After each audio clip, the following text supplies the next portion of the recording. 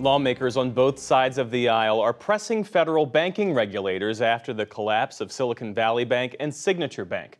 Our congressional correspondent, Lisa Desjardins, has been following it all and joins us now with a check-in. It's good to see you. So the president this morning, he called for stronger banking regulations in that speech. What's been the response from Congress? No surprise, in this divided Congress, we have a divided response. I'm going to take you through. There are a few, like Senator Bernie Sanders, who say there was a mistake by the Trump administration to blame here, that they sort of got rid of too much regulation. He wants more regulation back.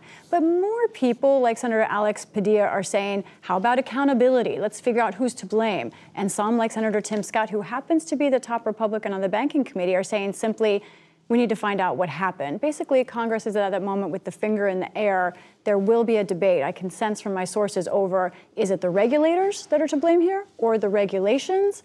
One bipartisan thing we should watch for, though, Jeff, I've heard from both sides, interest in Twitter, that actually Twitter and the idea that a bank might be going under might have accelerated things this year in a way that it has never happened before, not since 2008. I think Congress will look at that. So we are more than 2 months into this new Congress. How are you holding up? So far, so good. But what are Republicans doing with their new House majority? So fascinating. I've been tracking all the significant bills that this Congress has passed so far. The vast majority, all but one actually, have come out of the House.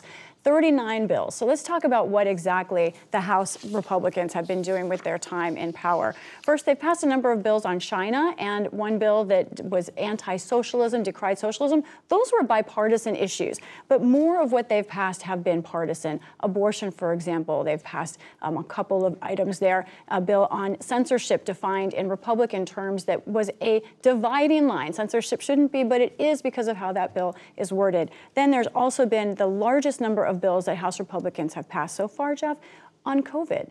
And they've taken some interesting approaches. I want to run through some of the bills that have come out of the House. Some of these we do not expect to move forward because of the president or Senate Democrats. But first, they would like to end all of the national emergencies immediately. President Biden is moving to end those in a little while in May.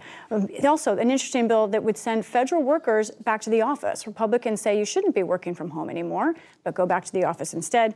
Now, here's one that I think could end up becoming law, or I'm sorry, they also would like to end the non-citizen vaccination requirement for people flying into this country. Now, one that could actually become law is a bill that would declassify everything that our intelligence agencies know about the Wuhan lab and whether COVID started there. That passed unanimously in both chambers, and we're waiting to see if President Biden would actually make that information public or veto that bill. Let's talk about the Senate. There are some health-related absences on the Democratic side. What does that mean for the majority and what they're able to accomplish? First of all, it's almost impossible to get anything through, including regulation, deregulation of banks, because the Senate is so narrow. But right now, you're right. There's not even a technical majority for the Democrats. And why? Because we have two senators who are out. Senators Dianne Feinstein of California. She is out after shingles. She is recovering from that. Also, we have Senator John Fetterman. We talked about that on this program, who is out recovering with depression and from his stroke last year. You know, two senators out usually isn't a big deal, but when your majority is one single senator, that means that Democrats have to really be careful. So far, this has not affected business. One of the reasons is Republicans also have had absences. They've had senators who've had COVID, and they also, of course, have their very own leader, Senator Mitch McConnell himself, who was out last week because he had a fall. What's the latest with his condition? It's been 5 days since he suffered that fall. Senator McConnell is 81 years old, so a lot of people paying attention to that, of course, and he was released from the hospital. We just found out a short time ago today. He was not released to go home, though. He was released to an inpatient rehab, very common. Now, he suffered a concussion, is what we know about his injuries. They said they also discovered a fracture in his rib, but he's going to inpatient rehab.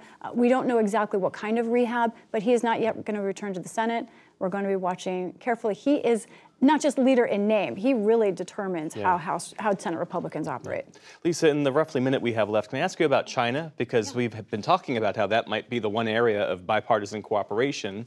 There's that special committee on China. What are they focused on? Is there any legislation that we should be expecting? They are focused on the Chinese Communist Party. And in fact, I think they're going to take a couple of approaches. One will be on economics, one will be on security.